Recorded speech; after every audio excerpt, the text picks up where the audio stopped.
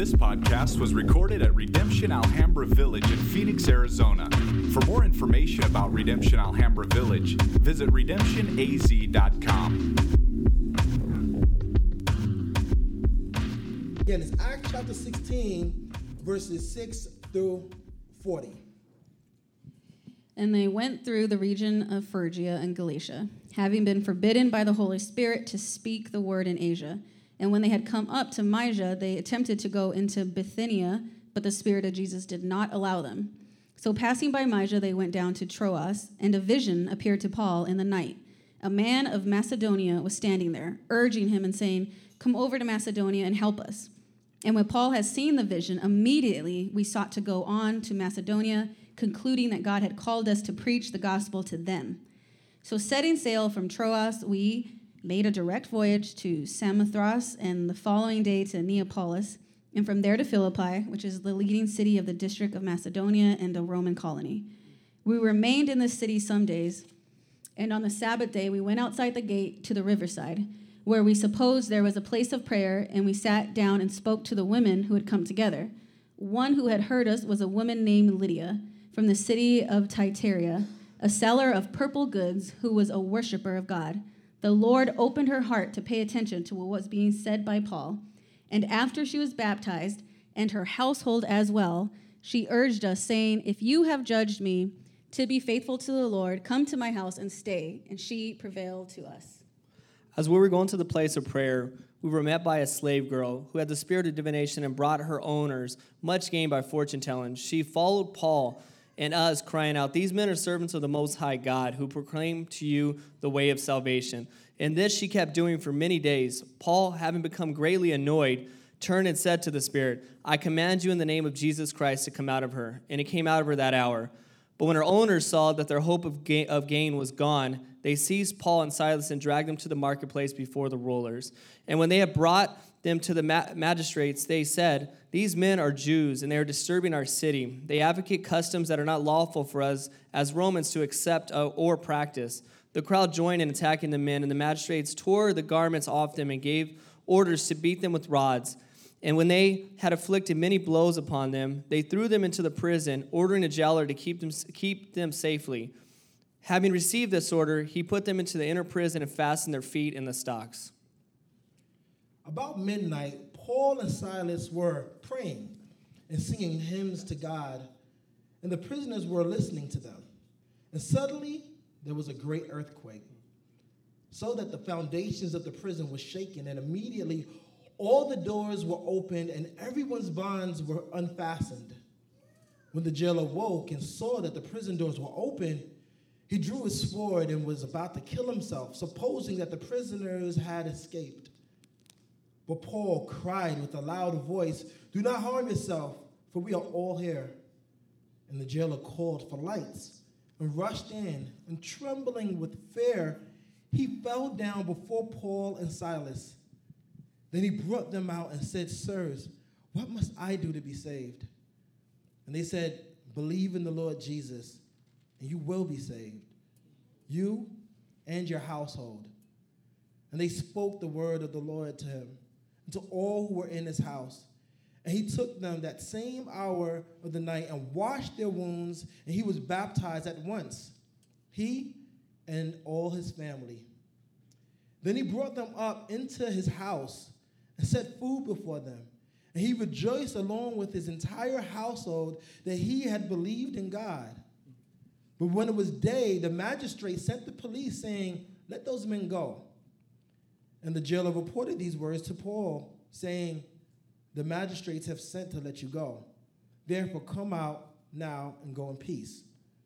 But Paul said to them, "They have beaten us publicly, uncondemned men who are Roman citizens, and have thrown us into prison. And do they now throw us out secretly? Nah. Let them come themselves and talk us and take us out." The police reported these words to the magistrates, and they were afraid when they heard that they were Roman citizens. So they came and apologized to them, and they took them out and asked them to leave the city. So they went out of the prison and visited Lydia. And when they had seen the brothers, they encouraged them and departed. Now, there's a lot inside that text. There's a lot. Like, we've been looking over this thing all week long, and there's so much inside that text. And I just, like, even as we go through Acts, and they mention things like Philippi and all these different, like, this book gives context to all the other epistles that you see inside there, like, along the way, and like Colossians, all these different things, because along the way, they're visiting all these places. So this gives so much context, and there's so much good stuff inside here. So we're going to just dive in, just have a conversation with each other, with you, about what we're seeing that really stands out to us inside this text. Yeah, there's a lot, so we probably won't end at 12:30. I might go until about 3 today, guys. Yeah, don't worry about it. No, it's all good. We'll be cool. We'll be all right. I just want to jump in and talk about, like, just remembering that the book of Acts is Acts of the Apostles, right? Yeah. So we're looking at different acts from the apostles as reminders, as examples, and we want to know, like, oh man, why did they do this? Why did they stop? Why did the Holy Spirit stop them? Why did they move? And like in verse 10, where he says, God has called us to preach the gospel to them. Like, let's look closer at that. I see, first of all, the first thing that pops out, right, is Paul going and talking to a bunch of women. Yeah. Instead of being like, he's not going to let sex be a barrier, right? Gender. He's not going to sit here and be like, well, that's all sisters and there's no husbands with them, so, let me go call the homegirl Melissa so she could share the gospel with them. Like, they didn't let that be a barrier to them. Right. They went anyways because the Holy Spirit told them to go. And then on top of that, I just see the Christ-like attitude, right? In John 8:9, Christ talks about, John 8:9 says, but when they heard it, they went away one by one, beginning with the older ones, and Jesus was left alone with the woman standing before him. It's like even Jesus was like that. So you see Paul and the apostles just imitating what they had already seen. Right. Man, that's awesome. I mean, when you think about stuff like that, like, that's beautiful to see how, like, the gospel will tear down these barriers that a lot of times are in the way. And like, it's not that sometimes you have to have caution in how you do things, but all of that is like a side effect of the fall. And you see these people that's like, all right, I see these group of women, they're praying, and it's easy for me to just go and carry the gospel to them and without having to think about protocols and what's safe and all these type of things. And like, that just makes me think more so about like how the genuine spirit of the gospel will connect those dots, will cause us to cross like barriers and walls that oftentimes can be hindrances to how living on mission and walking out the gospel is. We all like, should I do it like this? Should I do it like that? Can I just share the gospel? Right, exactly. Right? Yeah. That's huge. That's super huge. Yeah, and then another thing I was just looking at here was the immediate transformation that happens. The immediate transformation that takes place inside of Lydia. Like we say, we read that she heard, right? There's other women there, they're all praying, but she heard, and then immediately she becomes hospitable. Immediately, come into my home. What was closed, what was hidden is now open, and now she's hungry. And now there's an immediate transformation. So your faith will become action, right away. She's not going to just sit there and keep praying, not that that's bad, but it's like, use me. Let me be your feet. Let's do this. Come in. I want community. I want brotherhood. I want fellowship. I mean, there's something about like when you become a believer, like what that actually means, right? Yeah. There's something about it that you see this transformative nature inside the heart of the person when they become a believer. You see, seeing that inside this text, like it stands out with looking at Lydia's reaction. Like there's not this type of fear where it's like, okay, I'm a lady and stuff, but it's like, even though I'm a lady, I want to respond with the spirit of hospitality, to these brothers that came here and broke down the gospel to us. Yeah, which like kills your selfishness right away. Yep. She could have been like, this is what I earned, this is what I need me and my family this week. I didn't put it in the budget, all this other stuff. Come back in 2 weeks and then we'll schedule a time for that. It's like they were there now and they needed a place and they needed food And she was able to be like, we'll figure it out. Just come over. It's all yours. Man, that's ridiculous. Yeah. That's super ridiculous. Another thing that really stands out to me, right, is you look at this text and you look at like the grand scheme of everything that's happening inside of this text, and it becomes really, really hard to miss the sovereignty of God in the midst of everything that's going on here, right? Yeah. It becomes really, really hard to miss that because there's a ton of things here that externally can feel like confusion, setbacks, opposition. There's a ton of things here that can be communicated as that like the apostles are being told they can't go to places that they prayed about should they go to, and they're walking out their mission, and now God is like, don't go here and don't go there and stuff. And sometimes when God closes doors for us and tell us don't go here, we communicate that as setbacks, right? Mm-hmm. And stuff. But then you also see, like, not only was they like told you can't go here or told don't go there, they're also like, then when they go where God sends them to go, they get attacked by an angry mob and their clothes ripped off of them in public. Then they get tossed inside of jail. And then while they're in jail, there's an earthquake, right?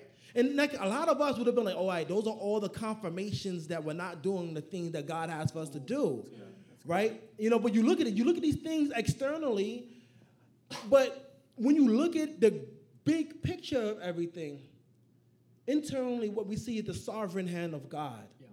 Like, and when I say the sovereign hand of God, like our ways are not God's ways, and we don't think the way that God is thinking. And you look at this text in hindsight of everything. Like now they're walking through it at that moment. They have no idea what's going on. Yeah. We get the benefit of looking at it in hindsight. Like we get the benefit of being able to know and understand that.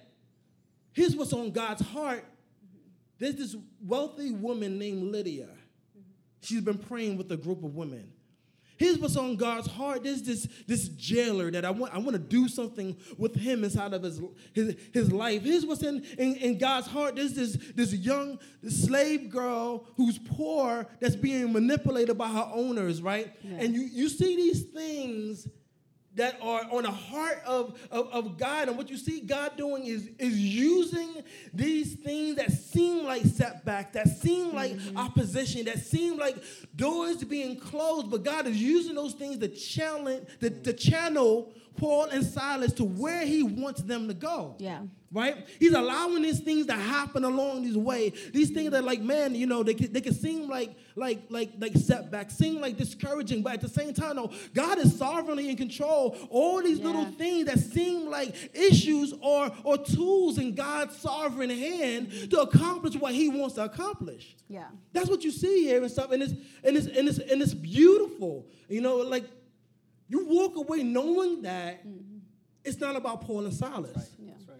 All right? It's not about Paul and Silas. It's about God. It's about his mission, his plan, what he's doing, where he's sending them at, and even his sending and how it looks like. Sometimes his sending isn't always, I heard a voice inside of his ear. Sometimes his sending is, you can't go here, and it forces you to go there. Yeah. Right? And sometimes that's how God is working. And then you turn and you see these people that go out, they walk out the mission of God, and that mission of God impacts on a spiritual level and also a natural level. And the reason why I say natural level is that there's no mention or whatsoever of whether or not the slave girl even gets saved, right? And stuff, but she does get delivered and stuff. And it's something about trusting in God's sovereignty, even when things feel like setbacks. Even when things aren't comfortable. Yeah, also, right? It's like, God shut that door because it's really hard. Or, no, you're going to get thrown in prison. You're going to get beat. Yeah. You're going to get publicly tried and humiliated. Man, that's not a setback.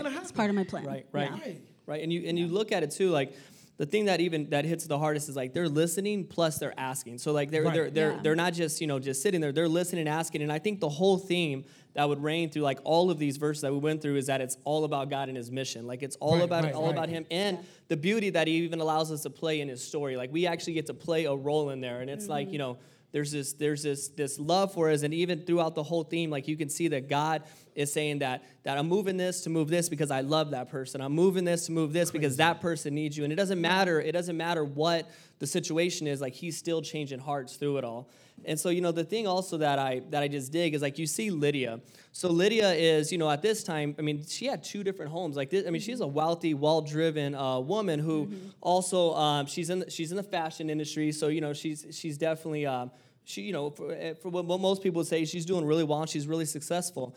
And so even in that self-righteousness that it shows a little bit of pride in there, she's still being changed and used, and the Lord's breaking her heart in it. And then you see the slave girl who's been abused. She's been used. I mean, I can only imagine, if let's say she did get saved, what the effects of what happened to her would look like later on in her life. But the Lord still loves her and is working in her. And then the jailer, which if you look back in the day of this time with the Romans, that these soldiers, usually when you were a jailer, that meant that you had probably been a highly decorated soldier that spent a lot of time in the front line. So the working as a jailer was more of like the end of retirement. Like you've done all of it. You sit there and you protect and do that now. But me being a soldier and struggling with PTSD, I can only imagine how angry and upset that this man probably was. So you see the Lord even changing an angry man, and through it, I mean, it's just God working, and Paul and Silas are trusting in God. They're trusting in His sovereignty, and they know He's good, and they know it's all about His mission. The Lord's going to do it no matter what. Right. But knowing that the Lord chose to use them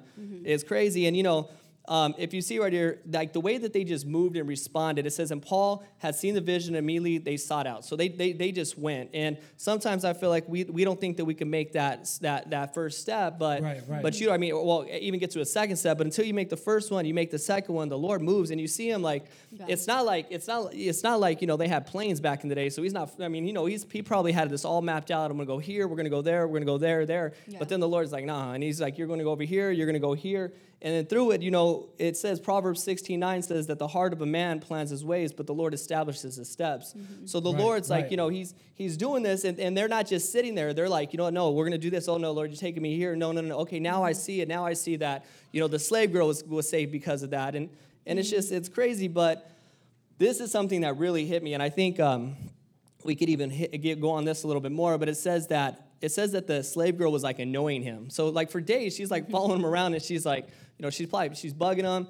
He's getting annoyed, but he's so caught up in his mind that he's so focused on God's mission, which is good. There's good in that, but he's so focused on it that he forgets that there's somebody like right there that needs him right there in front of him. So he frees her. And from the Spirit, and so it's almost like, man, like it's the same thing that the Lord does in our hearts whenever He nags you with that sin. Like it's that annoying nagging that's going on in your heart, and it's almost like the Lord uses that to make you respond to something. And so, it could either be in your personal life, or even, just if you see the systemic issue in our culture already, with racism, sexism, and, the Lord will put it, like you had said earlier, like maybe that social media feed that keeps coming up that's really nagging at you to actually respond to something. Yeah. I mean, God will work just like that, right? Yeah. Like, you look at this thing, and because I would read this text, and for me, it always bothered me. I'm like, she got saved, or she got freed because Paul was annoyed. And it always bothered me, but then you look at it and you realize, how many of us are just like that? We are so focused on the things that we're trying to do. We're on our way to our jobs. We're on our way to succeed here. We're on our way to do this. And we're so focused, and And what God needs to do to get your attention is allow that thing to annoy the living daylights out of you. For you to stop and think, like, probably God is trying to get my attention here. Yeah. Right? And stuff. And even in that, even in the annoying part of it, it's like God is even sovereign in using you getting annoyed to deliver and free somebody else. Like that's not even out of reach for Him. Yeah. Like he'll use your calamities, He'll use the issues that you go through, and He'll use you getting annoyed so that this girl will get delivered and stuff. And sometimes we'll miss, like, God is completely in control and uses every last aspect of life to His own glory. And stuff. I mean, I think about this, and I read this, and I think about, like, even when you look at, like, what's going on here, and you think about, like, things we see in society and culture, like you were just saying a few minutes ago, like, sometimes it got to be that sometimes you won't stop and pray until you get so annoyed, even with your own sin in your own heart, in your own life. Well, until right? it affects you too, because we're Right. selfish people. So it's like, oh, until this thing is going to personally affect me, now I got to deal with it. Right. You know? And it's when it starts to affect you, when it starts to personally hit you, it's getting in your way. You're stumbling over it. I can't turn on my social media without it blowing up my social media. I can't look past this thing. And that's even the same way when you think about when I think about this lady here and how God will even reach out to us to deal with things that's even like issues of like injustice, right? Mm-hmm. And you will read this text and won't normally think about this as a justice deal, but then when you realize that she's a woman, a poor person, she's being manipulated, no one is saying nothing about it because it's normal in society and culture, what makes it like a social issue that this thing is continuing to happen. And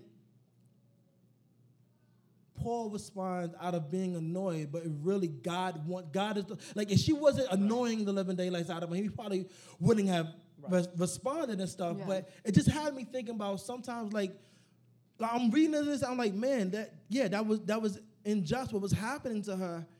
But it becomes even difficult sometimes to even mention things like justice and social while you're at the church, right? Yeah. Because then automatically when you start mentioning things like that, a lot of times what people's heads go to is like politics. Like this is a political deal or stuff. Like people have literally taken the word justice and made it like a political word more than a gospel word, right? Yeah. You know what I'm saying? So sometimes you can't say that. But then I'm thinking about it, I'm like, well, let me just look this up in the Bible. Like the word like justice comes up just in the Old Testament 1,576 times. That's just in the Old Testament. Then in the New Testament, 1,379 times, right? And you start to realize that sometimes people take politics and they make it an idol and they use it to mask things, right? Like you see that happening here, right? Like when Paul delivers this young lady out of what was going on, her owners, they don't go to the magistrates and complain, hey, look, he caused me to lose money. They don't even say that. Yeah. Right. They go and they say it's a Roman citizenship issue. They go and they make it a political issue. Yeah. And that's the reality of it. Sometimes people use politics and laws to mask deep-rooted heart-level issues. And then people are so drunk off of politics. The Bible says to be sober-minded. Yeah. That means when it talks about being sober-minded, it's not talking about like getting drunk off of alcohol. It's talking about you could be drunk off of a thought. Yeah. You could be drunk off an idea. Like you could be drunk off of politics in and of itself, so much so that your decisions are being made from a political point of view, not a gospel point of view, right? Yeah. And so right here, they go and they say, hey, listen, hey, here's this political thing, Romans, blah, blah, blah. And the people get so riled up, they don't even realize and take the time to do any due process. Like the people that you are now attacking, they're also Roman citizens too.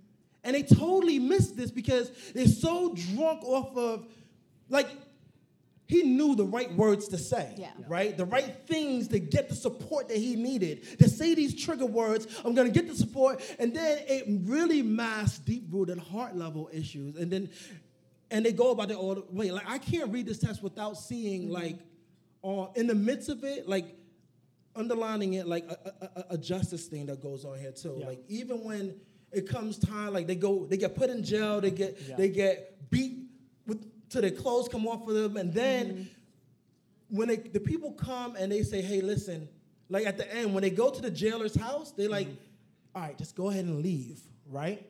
And I will read that text, like Paul says no. And I used to read that text, and I'm like, dang, how arrogant are you? Just go ahead and leave. They're letting you out.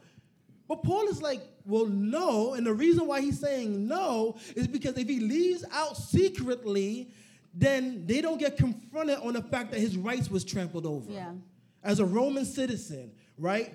And it's like, that's when they brought up the reality that, hey, I'm a Roman citizen, my rights got trampled over, and that's when they got scared. Like, he even dropped the fact, he uses the fact that he was a Roman citizen. That's a privilege deal right there. Like, being a Roman citizen got you into, like, doors and stuff and got you not having this happen and that happen and stuff. So it's hard for me to see these things and not see, like, God speaking into those things, like the voice of even standing up for something Right. that's just unjust and not right. Yeah. You know? And it's like the Romans may have gotten you into, being Roman may have gotten you in through all these doors and like Right. high places and a place Yeah. of privilege, but for God, he's like not a respecter of persons anyway. So no matter what, Paul was already important to him, and his life Right, was already right. valuable. The right, slave yeah. girl was important to God. Right. You know, it didn't matter what politics were involved or what other things you want to call it. It was personal to the slave girl. Yes. You know, she got free. There was demons. She had men over her. You need to make me this money. She was freed from the Lord. That's very personal. Man. You know, so it's always affecting Yeah. somebody else. Well, you know, and even like with the trusting of God, I mean, like he knows that in order to go against the grain of society and stuff like that, like he's got to view it through the lens of the gospel. So you know, because you know, it says in there that they're like all like behind the scenes, like, no, just go ahead and go. But he's like, no, but you guys just beat me in public and all that, and you want me to be quiet. And so often we see that even now in society, like with a lot of stuff. You know, I mean, if it wasn't for a lot of the videos and stuff that we see now, a lot of that stuff would go like under the radar all the time. So he's like, no. He's like, I'm going to trust in God. I'm also going to fight for what's right, and I'm going to view it in light of the gospel rather than a power pull back and forth kind of struggle. And so you see, like, but even in this, like, I mean, Paul is so saturated with understanding that. So even when the earthquake hits, you know, he's like, in the doors open. He's like, I'm already freed anyway, so it doesn't matter if those doors open because I'm so satisfied in Christ already that I was free even when you had me locked up because, you know, It says back then, the way that those cells were set up, that the inner prison was, so there would be 2 cells up here. They put Paul and them down here, and all the sewage runs into these areas. So they're sitting sewage, they're locked up, and their bodies being manipulated in different ways that they're locked up. And they're still singing. They're like, I don't even care. I mean, it says right here, Philippians 1:21, for me to live in Christ for me to live is Christ and to die is gain. Yeah. So he understands that. I mean, it does not matter if you lock me up. I mean, he doesn't even whenever the doors open, he's like, no, he's like, I'm free, but also, you know what I'm going to do is I'm going to sit here and view that I'm still on this mission, and this jailer, this guy now needs me to be there for him and to help him and to love him. And that's just what it looks like when you're so full and everything in life is fully affected by your affections for Jesus. Like all you do is live life out like that. You're like a cup that's overfull and you just keep pouring and pouring no matter what's thrown against you. Yeah. And so, and the thing that I really dig about it too is that in it, even when the earthquake hits, he could have just, he could have been like, he maybe could even got scared, but he's like, no. He's like, this earthquake is still in God's sovereignty and control. I'm still trusting him, and I'm still going to just continue living life like that. Yeah. Right. I mean, that's, when I think about that, most people I know, even myself, like, once the earthquake hit, the shackles came off, I would have been out. I would have been gone. I mean, I would dip, but then he lingers and he stays, Yeah. right? You understand? But thinking in mind, like, inside of his heart, inside of his mind, like, he knows and he's lingering and he's staying, like, instead of even thinking about his own safety, he's thinking about this jailer right here, right? And so if you can see the Lord even moving on his heart, like, I don't know if they even thought about leaving, the Lord was like, nah, just stay. But whatever it is, in the midst of that, they're trusting, like you said already, just a few minutes ago, it's like, these chains falling off isn't what made me free. That's right. I was Yeah. free already, Yeah. right? So I could rest in that reality, rest in that, and still linger without worrying about the people coming back and shackling me again. Right. But to care about him, about the jailer. Well, it's right? crazy too because there's like 2 different responses that you see. You see the response of the jailer who has no hope and is all fear, right? And that's just bondage, right? Even though they're literally bound, they're in bondage, but they're free. Right. And it's like that's where their hope is. So when they go through suffering and endure all kinds of trials, they have hope. They have a real tangible hope that's good enough for them and sustains them. But then the jailer does not have that hope, right? And he's just like, okay, it's over. I'm about to take my own life because I have nothing to live for. Everything that I was living for, maybe his reputation as a Roman guard, his patriotic, decorative, exactly, yeah. like his everything, all of that is gone, and that will betray you, right? And that will just the fear of like, because in Acts 12 it talks about the soldiers being decapitated when Peter and them are released, and so now I'm sure that's like in his head, like, oh man, they're gonna like kill me anyways, but now it's like. First, he's so afraid and hopeless that he's willing to take his life. Then now he gets saved and he repents and he believes and he gets baptized, right? But now he turns around to Paul and them and he's like, I want to help you escape, and I want to bring you to my house. It's like you were just so afraid that they escape, you were willing to kill yourself, but now the Lord just hit you up so hard, just punched his heart, right? You're just like, immediate transformation. Let's go and come to my house. Man. That's how unafraid I am now. Or like his fear is rightly placed in the Lord and not of man anymore. And it's crazy, like, and that's what the Lord does. Like you see him, they get saved. Okay, so they get saved, and then boom, like right away they hit the ground running. They're like, community now is involved. Yeah. Like now it's community. I got to live this life out. I got to live this with other people. It's almost like what, like the way I view it, and this is probably way off. Like, and I think that they didn't leave probably because they were beaten so bad. And like I said, his calf muscle was hanging out. Like he couldn't get away if he wanted to. But you know, you think about it, like they get hit. It's almost like they were a part of like they were at a really good sermon, and afterwards they're like, you know, we just want to keep this going. Let's go home and eat now. Come over, let's barbecue. And just like you said, it wasn't like they were like, oh, we'll wait for later. Like, let me get my house together. It's like, no, come over. Whatever's mine is yours. Let's live this out together. And so you see like community being brought together. And I mean, it even says that the jailer brought him over and like cleaned their wounds from him. And you know, whenever the people came knocking, he's probably like, yeah, they're right here chilling. You guys want some food too? Like they were just living it out completely. I mean, like, I look at this and I'm like, man, like they're in the jail, right? And this is what you got to think about. Because they're in the jail. While they're in the jail, while they're shackled up, while they're chained up, they're singing, right? And it says inside the text that the other prisoners was listening to them and seeing all this going down, right? Yeah. It doesn't say they was inside the jail preaching. It doesn't say that Paul was preaching a gospel sermon inside the jail, right? Yeah. But they're worshiping God in the midst of it. And imagine the jailer looking at them worshiping their God. Like, imagine what's going on inside their mind. If their God is so big, why are you guys locked up over here? But at the same time, well, why does it look like you guys are tripping? Yeah. You guys are just worshiping God. Imagining what's probably going through his mind and stuff. And then as that's going through his mind, they're worshiping God, and then an earthquake happens. And then imagining the jailer thinking about this, looking at the earthquake. Everything is all said and done. Then he looks around. They're gone. And he's like, oh, right? But then not only that, though, they're not really gone. They're waiting for you, and they're stopping you from. What I'm saying is that even though they weren't preaching a sermon, how they was living and how they was responding was preaching a sermon. Yeah. Right? And we got to think about it. Like, you don't know the people that are looking at you. Exactly. You don't know the people that are thinking about you and looking at how you're responding when you're going through the trials and tribulations of life, right? Yeah. And in that response to that trials and tribulation, they're thinking about how is your God big now, right? And stuff. And sometimes in the midst of that, like, that's what, like, all right, they see that you respond the same way I respond. So why does your God make that much of a difference? Like, imagine when a jailer goes to him, like, what must I be to be saved? It wasn't because he heard a sermon. Yeah. Because he's seen them worshiping. He's seen an earthquake happen. And he's seen that they waited for him. And like, whatever's going on here, that God is real. Yeah. Right? And sometimes we got to keep this in mind. When people are looking at us and how we respond and how we live, that's what's communicating to them how real this God that we bump our guns about is. Like, all right, you can talk about him all day. Yeah. Let me see how you respond when trials and tribs hit. Yeah. Right? And so I can just imagine the jailer just like, forget it. It's done. I'm done.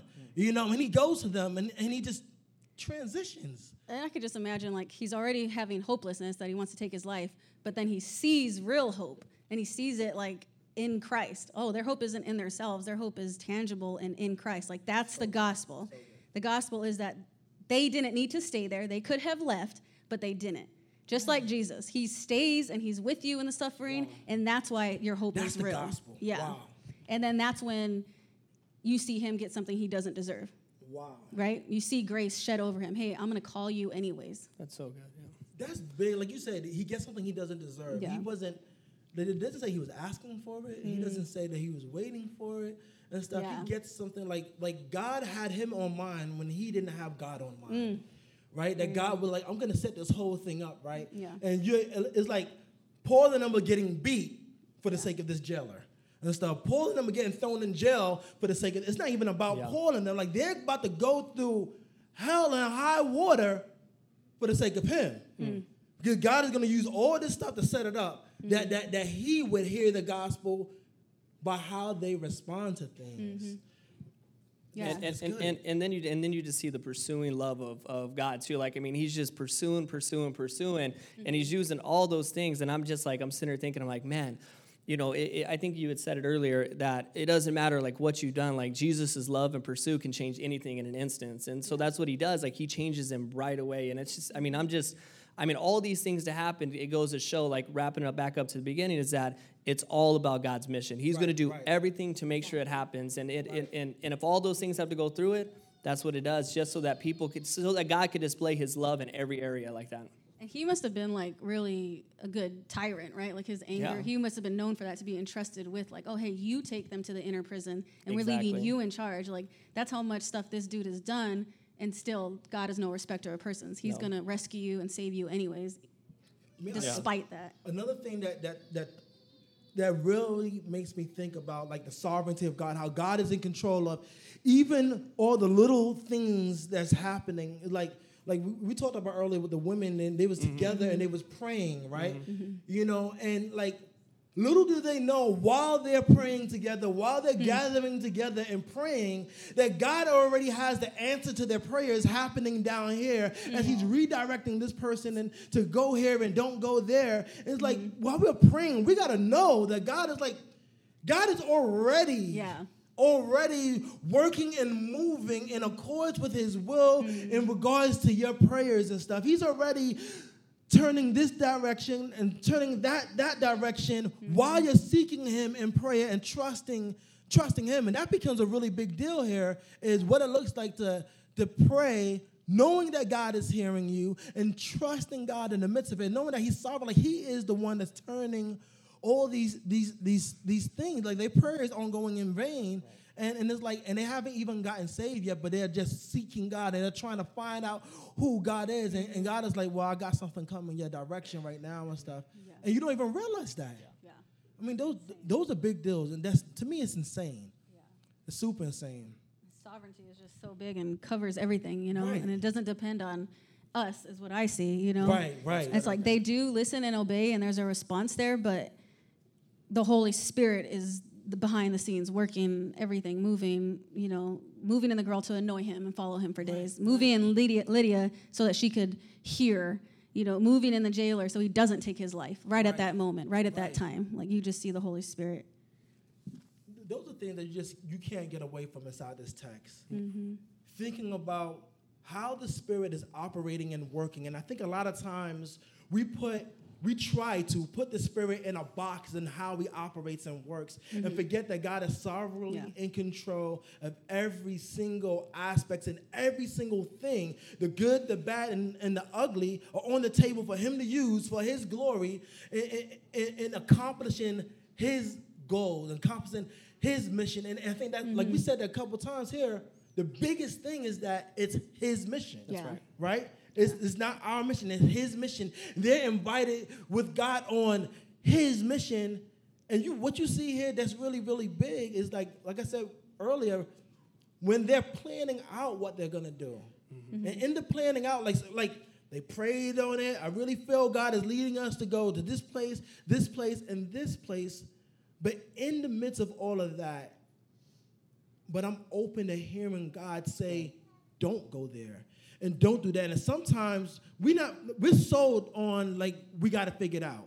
We know what's about to happen. We got to figure out how we're about to do it. But really, God is like, no. Continue to trust on me. I'm the one that got it figured out. I'm the one that's going to lead this the way that it should go. I'm the one that's going to turn you to the left and turn you right. And the thing is that at the end of the day, that God is just completely in control of the good, the bad, the ugly, all of those tools inside of his hands. And it's so encouraging because it just tells us who's reading this text and us who are sitting here this morning that you could be at the lowest place, and you can be going through immense amount of suffering. Maybe it's not physical, maybe you're not in prison and getting beat, but maybe it feels like that. Right. But it's like God is so powerful. He'll meet you where you're at. Like, pray, seek him, like, come to his throne. Like, he wants that. He's there with you, and it's so sweet. It's sweeter than anything else you can have, and then he'll establish your plans. He's there with you always.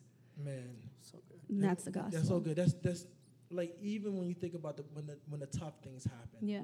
when the hard things happen, knowing that, like, the reason why God allowed these hard, like, God is like, isn't like, no, he allowing these things, like, he allowed them to get beat. Yeah. He allowed them, for specific purposes and reasons and stuff as they go through those things. And thinking about that, knowing that God is in control of every single thing. And as he allows the good and the bad and the ugly to happen, he's allowing it for something that's going to really glorify him and exalt him. And it really just takes us out the way. Yeah.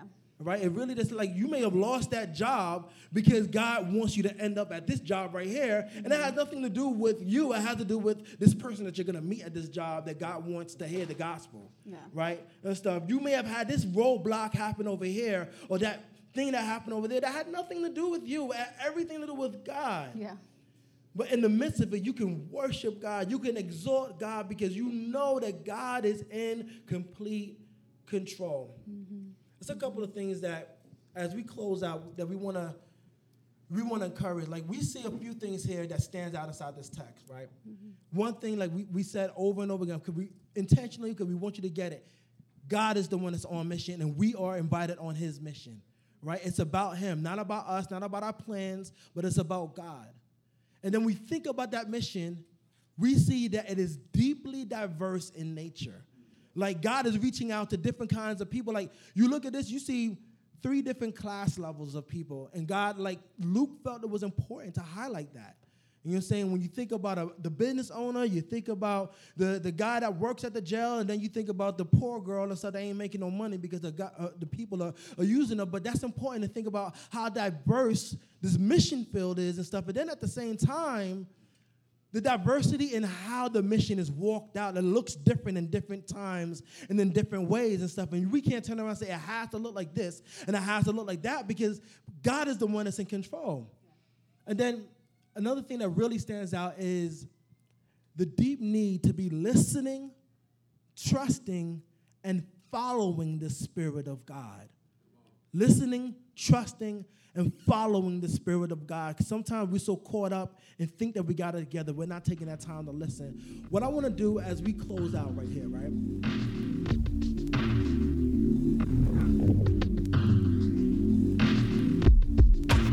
This podcast was recorded at Redemption Alhambra Village in Phoenix, Arizona.